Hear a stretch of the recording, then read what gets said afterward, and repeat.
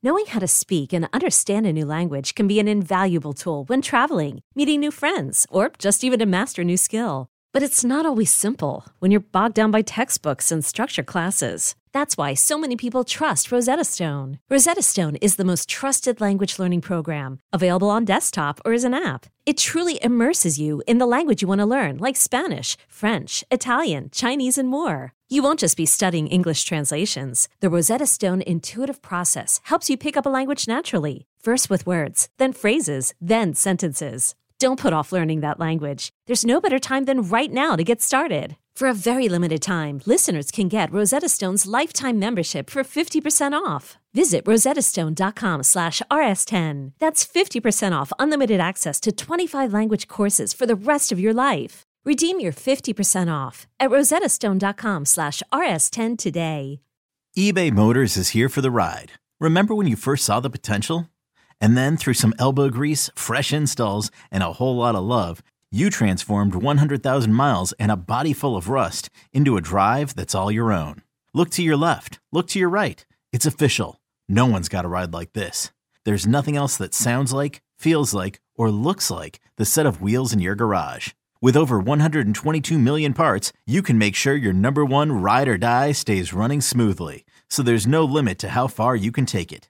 Brake kits, turbochargers, engines, exhaust kits, roof racks, LED headlights, bumpers, whatever your baby needs, eBay Motors has it. And with eBay Guaranteed Fit, it's guaranteed to fit your ride the first time, every time, or your money back.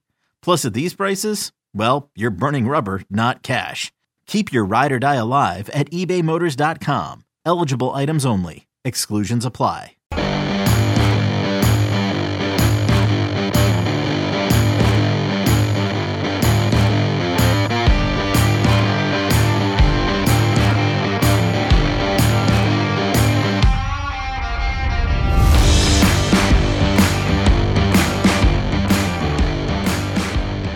Hey, what's up? Hello, everybody. Welcome back to Roll Pod, Alabama Sports Podcast from Bama 247. I'm Cody Goodwin, joined on this Monday by senior writer John Talty. John, I know we're going to talk about Alabama, Mississippi State. It was a lopsided Crimson Tide victory last Saturday to cap off the month of September. But first, you're a New York Jets fan.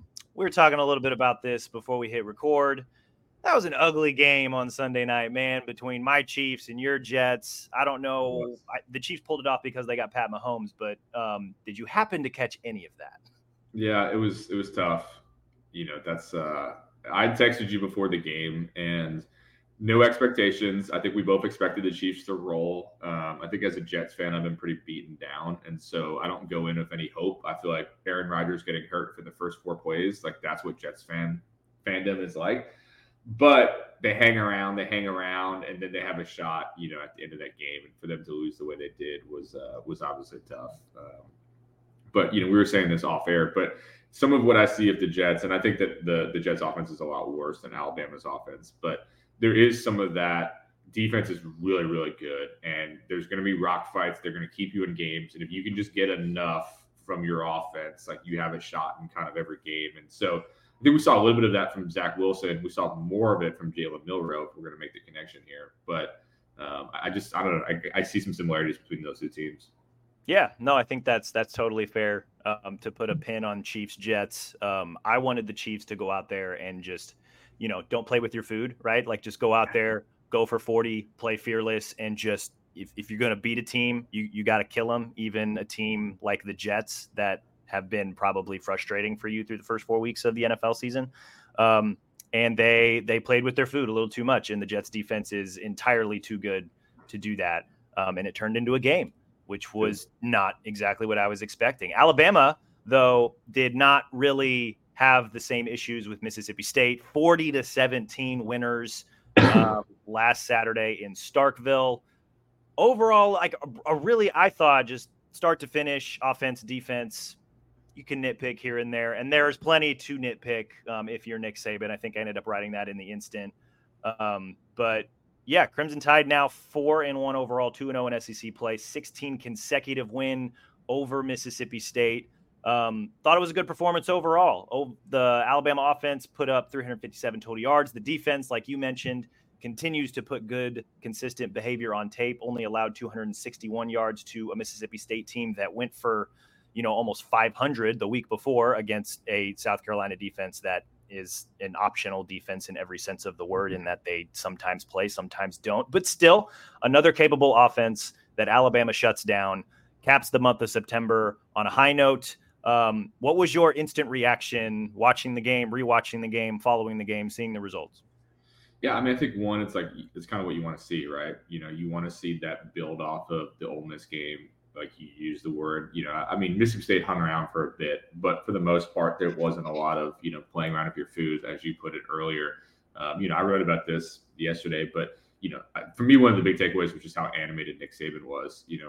Cody, you've only been here, this season, but I mean, that's easily the most animated I've seen him all season. I mean, he can crank it up, but that was the most consistent. Like, it seemed like, every other minute he was getting on somebody, on the sideline. And so I was like, all right, and I think you saw from just the fan reaction on Twitter and stuff like that. Fans were like excited about it. Like, oh, he's back. Let's go. And so that was, I think, interesting as well. But, big picture, like they did what they had to do.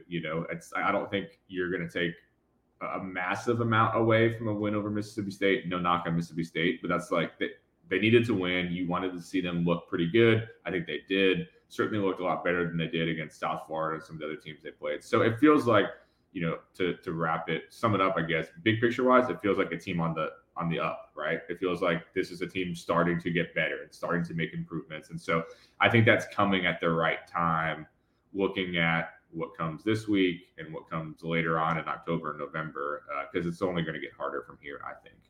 Yeah, no, I think that's a really good way to put it. The month of September was, it had a couple tests.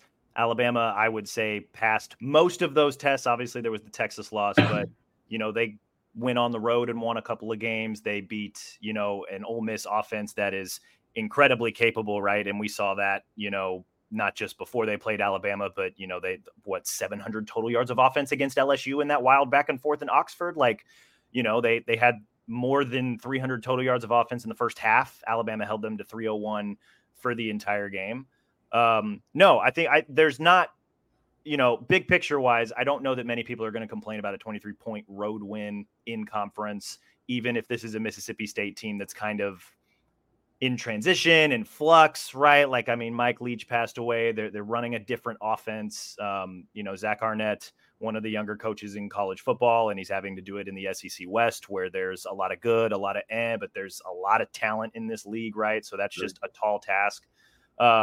You mentioned, Alabama not really playing with its food. Like, they really put their foot down in the later portion of the first half, which was really nice to see. Mississippi State had driven to score a touchdown. It was 17-10 with 6.5 minutes left. Bama proceeds to go on a 12-play, 75-yard drive to go up 24-10. You love to see that. Very next play, Will Rogers throws a pick. Shout out Jihad Campbell. Thought he played fantastic. We'll probably talk about him a little bit more in the show. Okay. And then 3 plays later, Alabama scores again. So in the span of 16 plays, it goes from a 1-possession game to, I don't want to say that effectively ended it, but it was 31-10 going into half. I mean, I think it did. I mean, I think that was the game changer right there. To your point, I think it was at that point, you're like, Mississippi State's not going to score enough to win this game. To me, that felt like the game right there. Yeah, no, very similar to, I made a note of this while, rewatching the game on Sunday. Very similar to the early part of the fourth quarter in Alabama, Texas, right? Where they enter the fourth quarter, it's 16-3. Texas goes 75 yards in 3 plays. Boom, they have the lead. Next play pick, next play touchdown. In the span of 5 plays in that game, Texas had gone from down 3 to up 11. Yep. In this game, Bama goes from up 7 to up 21, and that was effectively it. Yeah, I think this was a good overall, I don't want to say 110% complete performance from Alabama, but I would argue that, offense and defense collectively, the most complete performance so far this season against a competent team. No offense to Middle Tennessee State, but we saw the offense move the ball and score points on a regular basis. We saw the defense continue to do its thing, which, like you mentioned, really good thing to see at the end of September. And we'll touch on this later again in the show. October's only going to get tougher, but hey, pretty good opening month for Alabama to open the season. And you saw them continually, to use your phrase, trend upward as the month went. I thought that was really encouraging. Yeah, I mean, I think that's what make you, I think, as an Alabama fan, optimistic moving forward. And I think that, like, I feel like we talked about this before the season even started, that, like, this felt like a team that it might take a little time for them to figure it out. You know, there were going to be some ugly games early on. I think it's why we thought that Texas game was, you know, such a hard challenge for them, because it came so early on in the season and it was unclear what Alabama's identity was going to be at that point. But I think as we turn the page to October, you know, I think we have a much better sense as to what Alabama's identity is. I think we know how Alabama can win games now. I think we know how they can lose games as well. But, like, I think for at least the first few weeks, and, you know, we talked about it on this show, like, what is Alabama's identity, right? I think we talked about exactly that. And I think now you can say with greater certainty, okay, I think this is what their identity is. I think if I'm going to talk myself into their path, I think this is what it could be, right? And so I think Mississippi State game just further solidified that, I would say, of, like, okay, this is how I think they can win games. This is how I think they could still be competing come the end of the season. 100%. Yeah. Normally these game reaction pods are a little bit of freestyle where John and I, or even Brett stepped in one week, just kind of ramble a little bit, right? We just kind of, like, off the top of the dome. To give it a little bit of structure, came up with you know, a little bit of a skeleton here that we'll try and use through the rest of the season. That was our instant reaction. Want to talk about the offense now. Again, mentioned 357 total yards of offense. They scored on 7 of 10 drives. Milroe was efficient, 10 of 12, 164 yards. Also had, 69 yards rushing. Pretty nice night. 2 touchdowns as well, an electric 53-yarder, and then later in the first half, second quarter, called his own number on a 10-yard run.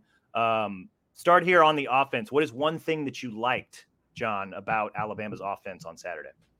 I think it's the continued growth of Jalen Milroe. You know, I know that's the obvious one, but I think it's I think you can talk yourself into this team being good. I think you can talk yourself this team being a SEC championship contender with Jalen Milroe, right? And I think it took us some time. You were more of a believer than I was initially, I think. Credit to you. But I think especially we saw against South Florida, like, okay, it's not going to be Tyler Buchner, right? And I think to credit me, I guess I would say I always thought that Jalen was the floor guy, right? And I didn't know if he was the ceiling guy, but I thought he was the floor guy. And I think that we're seeing the floor of Jalen Milroe is good. It's solid. It's like with the defense, it's enough to be competitive and in big games. And I think you see certain plays. You mentioned the long run where it's like, oh, this is the ceiling of this guy. This is that special quality that he has that maybe other people don't have. And so I just think that he's getting better. He's getting more confident. I mean, Nick Saban talked about it afterwards. I think he wants to see even more there. And I think that's just, you string some wins together, you string some big plays together, and I think that you start, getting even more out of him moving forward. But I was, listen, it wasn't flawless, but I was impressed overall. And I think just given, him facing a bit of adversity to kind of get where he's at, I think he's another guy who I think is very much trending upward right now. Last 2 weeks for Jalen Milroe, 27 of 33, 389 yards. That's just passing. Obviously, he's got well over 100 yards against both Mississippi and Mississippi State. A couple of touchdowns on Saturday, had a touchdown pass against Ole Miss. Since that, he's really, of the last 2 games, maybe 1 or 2 bad throws. I know there was the red zone interception is one of them, but just very efficient. He's kind of leaned into the point guard analogy that I know Nick Saban has used in terms of explaining what he wants from his quarterback. He's been good. He's, and against Mississippi State, one of the things that really stood out is that Milroe's getting quicker with his decision-making. On the couple of touchdown runs, it was drop back. What's the first read? Where's my safety valve? If none of that is there, put your foot in the ground and go, kid. We saw that on the 53-yard run. We saw that on the 10-yard touchdown run. I saw that a little bit more as the game went on. Like even when he would step up in the pocket, he would look downfield and, he was able to hit, Robbie Oots on a quick little pop pass. He was able to hit CJ Dupre, after stepping up and seeing that the linebacker is like, oh, I got to go cover this guy. You left the tight end open. Let's throw it there before we cross the line of scrimmage. He's getting quicker with his decision-making. He's processing. He's getting through his reads on a play-to-play basis. I'm not going to sit here and pat myself on the back, but one of the things that a lot of coaches did tell me in the story when I wrote about Jalen in the preseason was that, hey, with more reps, more consistency, he's going to get better, right? He's going to see things more. He's going to get more comfortable in the pocket. Not every defense he faces is going to be Texas, where that front four is just going to eat you up every single play. But as he continues to get used to game speed, as he continues to get used to what he can do, what he can't do, as he leans into more of what he does well, he's going to play better. In Mississippi State, again, not world beaters, but, this is 2 games now of mostly really good play from Jalen Milroe. Tougher task coming next week against Texas A&M, but yeah, I agree. Like I that's very encouraging to see. I think one thing that I liked, I want everybody to come in real close because I'm going to whisper. The offensive line has played really well the last 6 quarters. I don't know if you guys heard that. I don't want to say it too loud because I don't want to give them too much credit because I know that 20 sacks allowed in 20 quarters of play is not great. But I would argue that of the 8 sacks that Alabama has allowed the last 2 weeks, only 2 of them have been on the offensive line. I'm not putting any of the 4 sacks from Saturday on the offensive line. I thought they played much better. Caden Proctor, our boy, that true freshman from Des Moines, Iowa. It seemed like there was a little bit of a left tackle battle the last couple of weeks between him and Elijah Pritchett. Caden got majority of the snaps on Saturday. I believe he ended up playing 44 total snaps. Pritchett played, I believe, 15. He looked good, man. Last couple of weeks, he's only given up, I think, 2 or 3 pressures after giving up, he was responsible for, I don't know how many sacks through the first 3 weeks, but he's settling in. He's getting a little bit of tight end help here and there.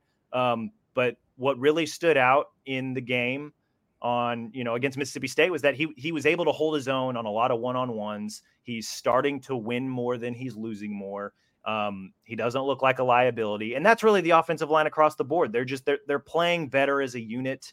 They're giving Milroe more time. They're very, very aggressive as run blockers, which is obviously something Alabama wants to do more. And now we're starting to see them the last couple of weeks do more. I've been really encouraged. I don't know that they're a finished product. I don't know that they haven't arrived yet. They're not the we want them to quit type of offensive line yet, but they're playing better. And this is the second week in a row that they, quietly, continually start to trend upward. And that's really, really good to see in terms of what this Alabama offense can be. And I think it's going to be critically important against Texas A&M. I think A&M is a team that has some real dudes that create some challenges. And, I think that, I think we've talked a lot in the show about the offensive line. And I think that to start the year, I think they, were disappointing in a lot of ways given the hype. But, I do think the talent was always there, right? And so I think you're starting, to your point with Proctor, starting to see it come into shape a little bit. And I think that's what would make you optimistic. And again, there's a little bit of all right, let me see him against A&M. Let me see him against LSU. But I do think they're certainly coming into form. And I think if Proctor can be just, I don't know if serviceable is the right word, but if he can just be competent, I think is the word you use, that just helps you out so much. Because I think that was a real concern coming into the season was, can whoever wins that job be okay enough where you're not having to help all the time? And I think it's getting better, which would certainly, make me optimistic. I still, not to go all Nick Saban here, some of the snap issues, still don't really understand those. That's goofy. Yeah, I just don't get it. I don't know. That's just at a loss for words of that one. But at some point, that's going to have to get figured out. But beyond that, I agree with you. I think the offensive line, after I feel like we've crushed them a little bit on this podcast. I think Ole Miss, and then I think Ole Miss second half, and then I think against Mississippi State, certainly a step in the right direction. Absolutely. Those were things that we liked about the offense. What was one thing that you did not like about the offense from Saturday? Well, we were texting about this the other day. The wide receiver thing, I'm still confused by. And, there's some different stuff out there about why guys did or didn't play more, which I don't want to speculate too much about. But it's just, it's just kind of confusing. It's I think that I'm just a broken record and that I feel like I'm always talking about the wide receivers. It's been the thing that I've been talking about all off season. I've talked about it a lot during the season. But I just, at some point, I feel like that's going to come and be a problem. It's not that there were things that I feel like were, awful. I just don't understand what they're doing. I guess it's really so. I don't even know if it's like what I didn't like about the receivers. It's more just I don't really understand what the whole plan there is, and maybe I'm just not smart enough to figure it out. But it doesn't seem to make full sense. And I think I still don't really know who you trust. I think that's my big thing too. Like I think we thought it was starting to be Jermaine Burton, right? And then he plays the amount of snaps that he did. So that I think offensively, if I'm going to nitpick, I think that's going to be the thing that again, when you start playing even better defenses moving forward, who's the guy who can get open and help out Jalen? I still think we have questions about it. Yeah, no, that was that was the one thing I did not like about the offense is that just the wide receiver usage is very, very confusing. You look at this game and, Jermaine Burton, who is, I think I would argue Alabama's top receiving threat, at least specifically out of the wide receiver room. We can argue about, tight ends and whatnot, but he played 8 snaps. That's weird. That's really weird. All indications suggest that, probably not a big important, nothing to worry about, nothing injury wise. It doesn't even sound like it was like a team discipline thing. Like it sounds like they maybe just wanted to get more guys, more snaps. But, you look at the way the snaps have been distributed. You look at the way targets have been distributed. It's just weird, man. Like Isaiah Bond's got 196 snaps and 20 targets. Okay. Jermaine Burton now has 182 snaps and 13 targets. Okay. Malik Benson, 143 snaps, 7 targets. Ja'Cory Brooks, 106 snaps, 7 targets, 2 catches for 5 yards after having 8 touchdown receptions last year. And then you got Kendrick Law, Kobe Prentice, Jalen Hale, 52 snaps, 6 targets, 3 catches and a touchdown. And then you work in the tight ends and running backs there as well. It's weird. I don't get it. I agree with you that not having like a go-to guy on the outside that might come back to bite Alabama at some point. Nick Saban made, he was asked about the receivers last week and said basically something to the effect that they're looking for more consistency. And then I look at these numbers and I'm just like, pick your best 3, pick your favorite 3, pick the 3 that work the hardest. Pick the 3 that, give you the best chance moving forward, or even 2 if you're going to run a lot of 12 personnel. I don't get it. I'm confused. We're probably going to continue to ask Saban about it this week because I agree. Like, it's bizarre, especially, Mike Rodak wrote that story earlier this year about, just Alabama's issues at receiver, which is a weird thing to write about considering it's, they've had Julio, they had Calvin Ridley, they had Jamison Williams, they had Devonta Smith, just up and down the line. Like they had this was arguably wide receiver U for the better part of a decade. And now it's just like, they forgot how to use them a little bit. That might be an irresponsible thing to say because again, I'm not in the room. I don't know what goes on. We don't get to watch practice, this, that, and the next, but it's very weird. And it just continues to be weird 5 weeks into the season. Yeah, no, for sure. And so I think I was talking to a college coach this past week, not at Alabama, but about just some of the environment that we're in right now. And he was telling me that and I wonder if this is what's happening in part at Alabama and why it's confusing to us, but maybe it makes sense internally that you almost have to you have to play more and more guys and give more and more guys a little taste to try to prevent them from jumping into the transfer portal. And so I wonder if it's but the flip side of that, which we've talked about, is, well, if nobody feels like they're a top dog, are they going to jump in the transfer portal? So I think there's some management there of I need to play more guys to make sure that they can't use the why didn't get to play at all as an excuse when they jump in the transfer portal at the end of the season. I think Alabama, especially at the wide receiver position, at some of the offensive positions, has been beat up from a depth standpoint with guys just jumping into the portal. And so as I was thinking about it, that's kind of where it kind of made sense to me. That's what's happening of just let's try to get more guys reps, more guys opportunities. You can kind of put it on them hey, we played you. You just didn't really do anything with it. But I think it's going to create challenges down the road. And, you're all the way back to, 2021, a national championship game where Jamison goes down and, afterwards Saban publicly calls out the wide receivers that they were not kind of ready for the spotlight, not ready for prime time. And since then, I thought it was man, it's going to be a wake-up call. All these guys are going to step up. And 2 years later, I don't think we've really seen it. There are guys who are on that roster in 2021 who have not really taken the big jump that we thought they were going to. So, again, we can direct people to read Rodak's story of, development, recruiting, whatever you want to call it, about why they've kind of gotten into the position that they're in. But it's definitely strange. And I think Urban Meyer has even made this point publicly. Like, if you just take Jameson Williams off, like, their run over the last few years looks rough. And just all these highly rated guys that just have not necessarily hit. So I think we could probably talk about it every week, right? I think until somebody really breaks out and starts, dominating the way we've seen guys dominate in the past, I think it's going to be an ongoing storyline with this team. Okay, picture this. It's Friday afternoon when a thought hits you. I can spend another weekend doing the same old whatever, or I can hop into my all-new Hyundai Santa Fe and hit the road. With available H-Track all-wheel drive and 3-row seating, my whole family can head deep into the wild. Conquer the weekend in the all-new Hyundai Santa Fe. Visit HyundaiUSA.com or call 562-314-4603 for more details. Hyundai, there's joy in every journey. This episode is brought to you by Progressive Insurance. Whether you love true crime or comedy, celebrity interviews or news, you call the shots on what's in your podcast queue. And guess what? Now you can call them on your auto insurance too with the Name Your Price tool from Progressive. It works just the way it sounds. You tell Progressive how much you want to pay for car insurance, and they'll show you coverage options that fit your budget. Get your quote today at Progressive.com to join the over 28 million drivers who trust Progressive. Progressive Casualty Insurance Company and Affiliates. Price and coverage match limited by state law. Defensively, another really good performance all around from Alabama. Allowed 261 total yards, finished the game with 4 sacks, 8 tackles for loss. No Deontay Lawson in this game, but Jihad Campbell stepped in, I thought played really, really well.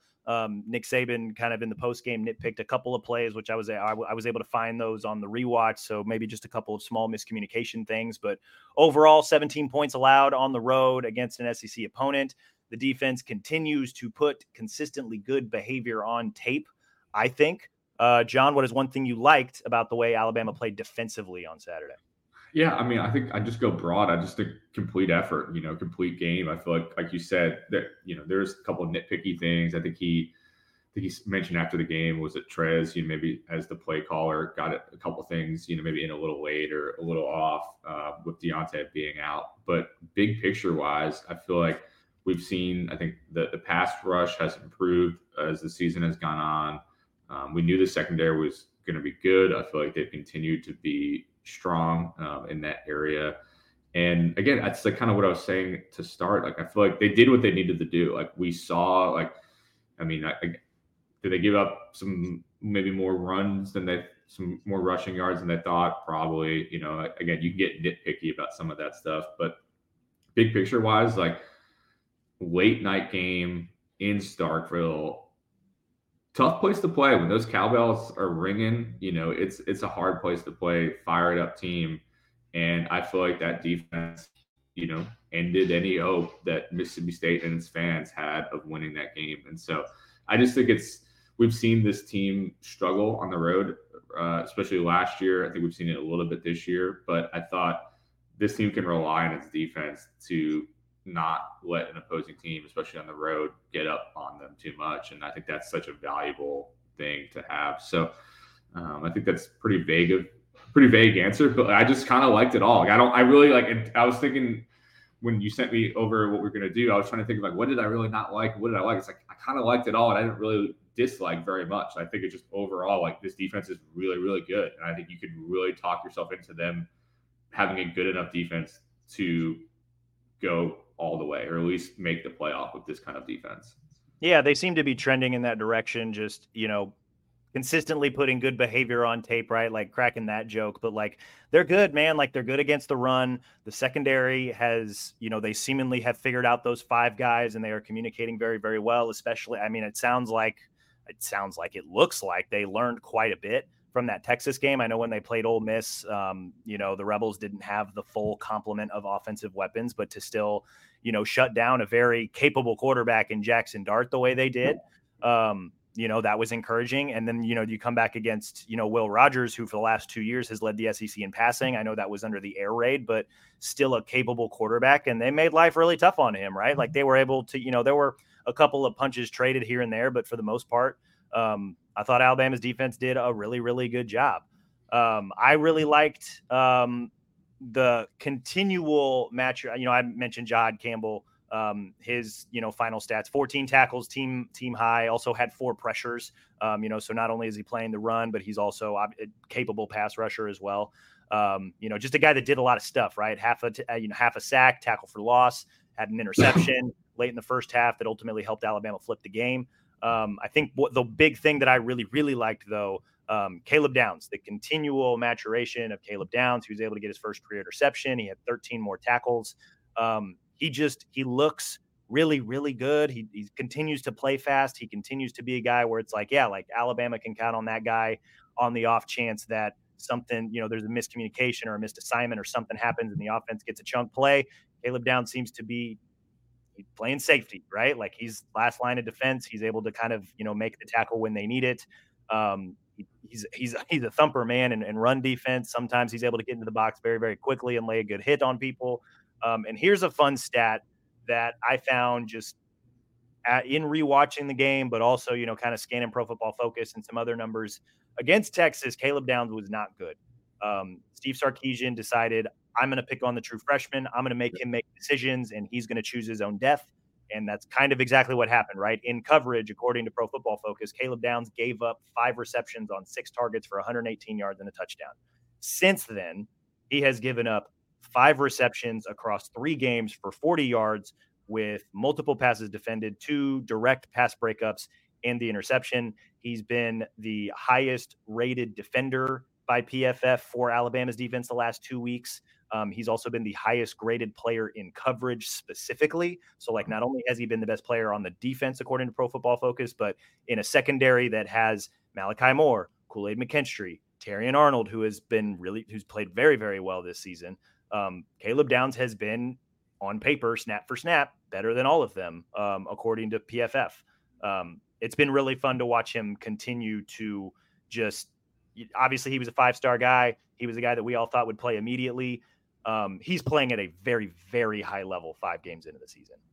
Yeah, I mean, I think, like you said, he was very highly hyped, and I think that, kind of leading into the season was this could be the next Minkah, and I still absolutely believe that. But I think you're right that he got thrown into the fire against Texas, and Sark is, I mean, I have said this in the past. I think he's the best offensive coordinator Nick Saban's ever had. I mean, he's just a brilliant X's and O's guy, very good strategic offensive mind. And you got to pick your poison, right? It's do you want to go after Kool-Aid? Do you want to go after Terrion Arnold? And they decided, all right, we're going to go after the true freshman. Let's see if he can kind of hold up. And, I don't think it was an awful performance, but it certainly was not a great performance. And I think he got beat up, and I think he learned some things. And I'm sure that, Kevin Steele and Javarius Robinson and Nick Saban, could see things on film and help him. Okay, here's what you did. And I think the fact that you brought up those PFF stats, I think speaks to just the growth he's already had since that moment. And again, he's still just a true freshman. I mean, just think about what he's doing now and what he could do over the next, 2.5 years,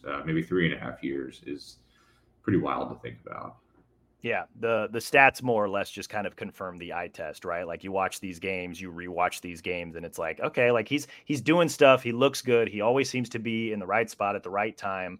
And then you look at the stats, and it's just confirmation that what I'm watching is real. And he's a very good player, very, very good player. I know you kind of made an allusion to this, that you weren't quite sure what you didn't like about the defense, but I'm going to ask you anyway. What did you not like about the defense from Saturday? Again, I don't think I have major things. I'm gonna lean into the positive here because I didn't make this point earlier, so I'm just gonna steal this and use it for me. I think you mentioned it earlier. I think what Ole Miss did against LSU makes what Alabama did to them a week ago even more impressive. I think there were some questions about, and I don't think Ole Miss played a great game against Alabama, no doubt, but watching them run up and down the field against LSU and thinking about what Alabama was able to hold them to a week earlier, I think just adds even more credence to what we're talking about with this Alabama defense, that Ole Miss is a legit offense, and they look really, really good. Now, their defense is awful, and we saw that against LSU as well. But offensively, I think they're a high potent team, and so I think the fact that Bama did what they did a week ago it's just added and just makes it even more impressive to me in hindsight. So I kind of violated the rules of this segment, but I didn't get a chance to say it earlier, so I wanted to sneak it in here. And I'll turn it to you, Cody. You can be more nitpicky than me today. Well, to your point, before I get into what I'm going to say, because I do have something that kind of bothered me a little bit, at least on the rewatch, not so much watching it live. But to your point about Alabama's defense, all 5 games this year, their opponents have had some of their worst offensive performances against Alabama's defense. I think 3 of the 5 games, the opposing offenses had their worst offensive performance in terms of total yardage. And then in the other 2 games, believe it was like their second worst of the season. This is through 5 games, still a small sample size, but like Alabama's defense is like bringing the worst out of their opponents, which like when you think about a championship level defense, the type of Alabama defense that, you know, gets them to SEC title games and, you know, college football playoffs, like that's what you want. You want a defense that brings the worst out of out of the opposing offense. You want a defense that's going to make them work for every single yard. You know, like even Texas, the 454 yards through 5 games this season is the second fewest that they've had in a single game this season. Like, I know that's kind of a weird, you know, like, oh my God, Alabama's defense got torched. It's like, well, comparatively, they did a pretty good job on the Longhorns, like all things considered. Like you take away, you know, that, you know, quick 6-play flip at the end of the 3rd, early 4th. And, you know, I mean, people forget Alabama was winning that game going in the 4th quarter, like because of the defense. Right. So, no, I agree. Like they've done really, really well. I think the one thing I didn't like, and this is just, it's a small thing that I've seen a couple of times now, and it just makes me worried because you see who's coming down the pike here. Will Rogers had a lot of success on plays where he was moving, right? Like there, and a couple of those things were scheme things where, you know, they were able to get Campbell and Tresman Marshall out of the middle, and that opened up wide open runs. You know, I think what Mississippi State finished like 5 of 13 on 3rd downs, and 3 of those 5 conversions were running the ball. But like Will Rogers had a lot of moments where whether he was moving in the pocket or whether he was running himself, that's where Mississippi State found a lot of success offensively. There was a 3rd down play in the 1st quarter where, you know, they sent the running back in motion. Campbell followed him that opened up the middle. It was a 12-yard run, easy 1st down. He had another play on that drive, which resulted in a field goal where Rogers rolled out, hit his receiver for a 13-yard gain. Mike Wright obviously had the 15-yard touchdown run. You combine that with some of the success that South Florida had, Byron Brown, freshman, running the ball a little bit. That seemed to be a lack of gap integrity thing from the defensive line. And then Jackson Dart had a little bit of success for Ole Miss, you know, had that 10-yard touchdown run early. They were able to open the middle and do a lot of things. You know, so maybe it's more of a middle of the defense thing than it is like a mobile quarterback thing. But, you know, unless you have a Quinn Ewers who can get the ball out in a second and a half, mobile quarterbacks or quarterbacks who can extend plays or create plays with their feet seem to, it's not enough to be a huge worry, but they seem to give Alabama a few small problems game to game. And I guess the reason I bring that up is because I know that, you know, in November, Jaden Daniels for LSU, that's a guy who he will make you pay with both his feet and his arm. He seems to have put a lot of really, really good things together this season. The LSU, you can say what you want about the LSU defense. The LSU offense continues to play at a very, very high level, regardless of opponent, unless that opponent is Florida State, because Florida State stepped on their neck. That was week 1. Since then, they've been very, very good. You know, you look at some of the other quarterbacks they might have to play, like Joe Milton is a guy who's capable of running. They haven't really leaned into that a lot. Tennessee, you know, Auburn at the end of the season, that's going to be a road game. Funny things happen at Jordan-Hare Stadium, and all Auburn can do with its quarterbacks is run the ball. So I'm not saying this is like, here's the death knell to Alabama's defense, but like, that's just something to keep an eye on moving forward. That's something I need to see some adjustment to. And again, everything we've seen so far, it hasn't cost Alabama a game yet, but it's just these little things that are like, okay, like I see these things, just it's a few plays a game where it's like, that's something to keep an eye on. Who's going to be the team that tries to really lean into that and exploit that? Just the idea of a quarterback using his legs to either extend plays or make plays. Just something to keep an eye on. Not something that's like, oh my God, like flashing lights, alert, but just something that I've noticed the last few weeks, just something you maybe want to keep an eye on if you're Alabama's defense. No, I think it's a great point, Cody. And I think, again, just you mentioned LSU, you go back to the LSU game. I mean, there were some real problems last year in stopping Daniels and what he's able to do. I mean, he put them in a pretzel at times. And I think that's a real question, And again, I think the defense has improved from last year. And Pete Golding got a lot of the blame for not figuring it out last year. I think it's just in general. I mean, big picture wise, you could say during the entire Saban run at Alabama, mobile quarterbacks have given him Alabama defenses the most problems, and they give everybody problems, right? The dual threat I think has always been a challenge, but the up tempo quarterback who can move around is mobile has always been the one that has given Alabama the most problems. So I think that's a very fair point, especially like you said, with what's coming down the pike. I think there's some talented guys, and we have plenty of time to talk about Auburn, but they hung around with Georgia for a long time. They had a chance to really win that game, and we've seen what Hugh can do, and I think the fact that they can use Robbie in different ways, Peyton Thorne, that's going to be a challenging game at the end of the season. And it could be a game that there's a lot at stake for Alabama. Not as much for Auburn, I think, at this point, but for Alabama, there could be a lot at stake in that game. Yeah. Don't mean to be a Debbie Downer, because I agree with you. The defense played very, very well, but just little hints here and there that it's like, okay, maybe we need to keep an eye on this for, some of these bigger games coming down the road. Who was your MVP for Alabama in this game? I mean, I think just for the improvement that we've seen game to game, I think I'm going to give it to Jalen Milroe. I just feel like that's, again, not perfect, but I thought did what he needed to do, and I thought was competent, and like you said, a quality point guard. Maybe not a Steph Curry kind of point guard where he's not even really a point guard. We won't get into that, but like a Jason Kidd, old school type. I feel like he was just doing what he needed to do. It wasn't necessarily flashy, but I thought that the performance was strong. And I think, again, you can just see his confidence starting to build. And I think that's really promising heading into what will be a very challenging road environment in College Station. Yeah, no, I agree. I thought Jalen Milroe was the best player on offense. You could argue probably the best player on the field for Alabama, regardless of offense or defense. You could probably make a case for Will Reichard.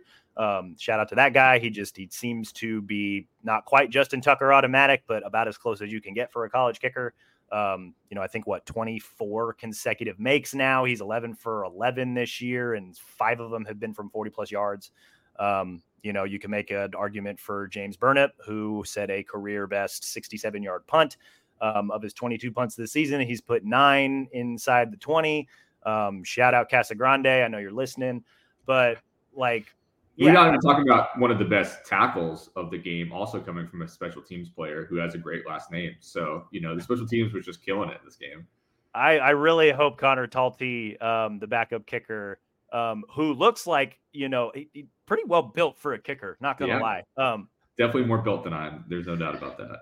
Yeah, it wasn't the cleanest tackle, but it was a well executed double leg takedown on his tackle on kickoff coverage. Believe that was in the fourth quarter. So shout out to the special teamers. But yeah, I agree. Jalen Milroe, at one point, if you tack on the end of the Ole Miss game and the beginning of this game, he completed, I believe, 14 consecutive passes, the last 6 and then the first 8. I believe this was the first game all season where there was I don't know that he made a poor decision, except for maybe holding the ball too long on a sack. But, I think you'd probably prefer that over a turnover worthy throw. He was just good. He was really good. And even after, 2 of the 4 sacks, all of which I would argue were probably his fault. I think one of them was even like he just got ran out of bounds before he got back to the line of scrimmage. But like he, after a rough first possession, he settled in, he executed the offense. Again, they scored points on 7 of 10 drives. You probably want to see a touchdown in the second half as opposed to a lot of field goals, but it's nice that you got a guy like Will Reichard who just doesn't miss. He did good. I agree with that. I'll follow you with Milroe as the MVP. And then one other thing I wanted to ask you, just kind of, we'll see if we do this week to week. But what was your, in getting to watch and rewatch the game, what was your play of the game for Alabama? Ooh, that's a good one. Well, I already mentioned my Connor Talty. That was probably good. I should have saved that line. That was the one that I had in my head. I just wanted to find a way to shout him out. So I guess I'll just stick with that one. I don't know how many times I'm going to get to mention Connor on this podcast. Hopefully, many in future years. But so I'll just for the bit purposes, I will I'll keep him as my pick. It was funny, just you kind of like you're watching, but you can lose attention for some. But I was watching, and then just immediately I feel like 10 people tweeted at me of just like, "Whoa, Talty," and all that. So I think that it made me laugh. And then, of course, I think until the end of time, people will ask me if I'm related to him, which, to the best of my knowledge, we are not, unfortunately. Oh, that's great. I like that. I'm going to. I like. Man, there were quite a few plays that I was thinking about. I think I'm going to go with Chris Braswell's pick six.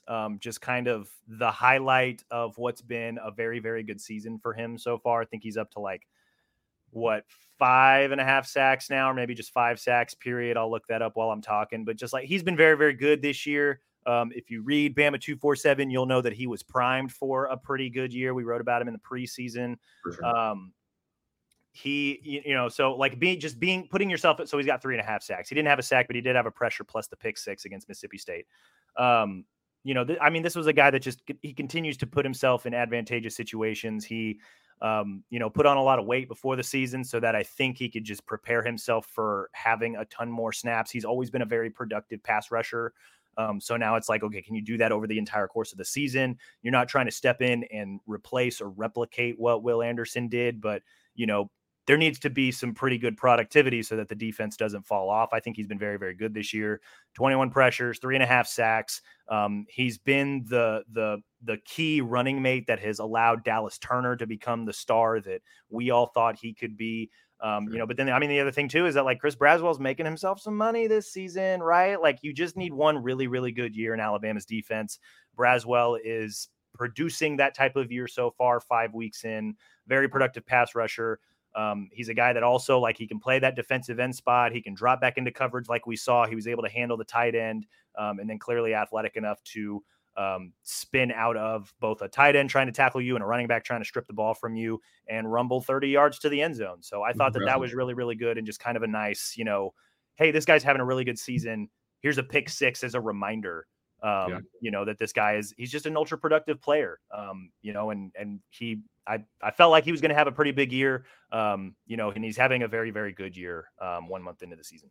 Yeah, I feel like we probably talked about it in this podcast. We certainly wrote about it. I think it was kind of can Braswell and Dallas take that next step, right? Can they elevate after Will Anderson left? And I think we're seeing that. I think both of those guys have elevated their play. Dallas is obviously doing really well, and I think Braswell is as well. So I think those guys are very important. It's an understatement, but very important to what the defense is trying to do. And I think that was, obviously an impressive play, but I think the growth that we've seen from both those guys, I think they're both going to make a good amount of money come here in 6 months or so. Yeah, 100%. They've combined for 9 sacks. They've combined for 46 pressures. Believe that's either first or second when it comes to pass rushing or edge rusher combinations in the SEC. Dallas Turner, his stats, he's up near the top in virtually every single pass rushing category this season with 25 pressures, 5.5 sacks. They've been very good this year. And also to work in an additional shout out, third most pressures on Alabama's defense, Big Tim Keenan out of the interior. He's been very, very good this season as well. That was the instant. That was the offense. That was the defense. We named our MVP, and we also rattled off our play of the game. John, you got any final thoughts on Alabama, Mississippi State? No, I think it's just turn the page, right? I think that this is a really interesting game coming up. We'll have another podcast, probably you and Mike Rodak later in the week, talking specifically about the game. But this is the game that I circled before the season as I thought one of the most up in the air ones for Alabama. This is a team that they've played extremely close against the last 2 years. Last time they were in College Station, lost on a last-second field goal a year ago. Won on a last-second Terrion Arnold pass breakup. So it's a team that they've played very closely. Obviously, they've lost their starting quarterback, which is a hit for A&M. But they were able to win 2 years ago with not their original starter. So there's just a lot of fascinating stuff, I think, heading into this game. And I think it's, Texas was the first test. I think Ole Miss was the second. And I think Texas A&M is the third kind of big test for this team. So they're 1-1. I think they're maybe give them like a C average for how they've handled tests so far. But I think this is one of the next really big ones. So I'm just fascinated to see how it plays out. Fascinated to see if they can take what we've seen the last couple of weeks and use that on the road and what will be a raucous environment in Kyle Field. Yeah, I think the early look at Texas A&M is that they've got a nasty defense, man. 18.6 points allowed. They're number 1 in the SEC in total defense, which is also number 5 nationally. They've got 20 sacks through 5 games. Alabama has allowed 20 sacks in 5 games. A&M also 49 tackles for loss in 5 games, which is a little absurd. Number 1 in the SEC, tied 2nd nationally. Their 20 sacks is tied 3rd in the country. Just a nasty defensive front. If you can find a way to give your quarterback time, I think there's plays to be made, on the back end of the defense. But they haven't really given a lot of teams a lot of time outside of Miami, and that was week 2. They've clearly gotten better. They've won 3 games in a row, and they pretty handily beat what I thought was a pretty good Arkansas team, although they are proving to not be nearly as good as I thought that they could be. But yeah, and Connor Wegman might be gone, but Max Johnson is there, and he's got plenty of experience, not just playing, but also plenty of experience playing Alabama. So that's the early look at Alabama A&M. That'll be coming up this week. Welcome to the month of October. Somebody wake up that guy from Green Day, because September has ended. I'll give Alabama a B-. Failed against Texas. Maybe not even failed, but just like not right passed. But, I thought they passed the Ole Miss test with flying colors. 4-1 out of the month of September. John, thanks for coming on today's show, man. I appreciate the time. I'm just glad that you were able to work in that Green Day reference. That made this whole thing worth it. We will be back later this week to recap the news of the week and also take a deeper look at Alabama, Texas A&M. In the meantime, be sure to rate and review the show 5 stars wherever you listen to your podcast, Apple, Spotify, even our Bama 247 YouTube page. Subscribe to Bama 247 and 247 Sports. Guys, you can get a subscription for $1 a month to start and then just $10 a month thereafter for the best coverage of your favorite college team. Take advantage of that, especially if you're an Alabama fan. It is the month of October. It's going to be a big month ahead for Alabama Crimson Tide football. We don't want you guys to miss a thing.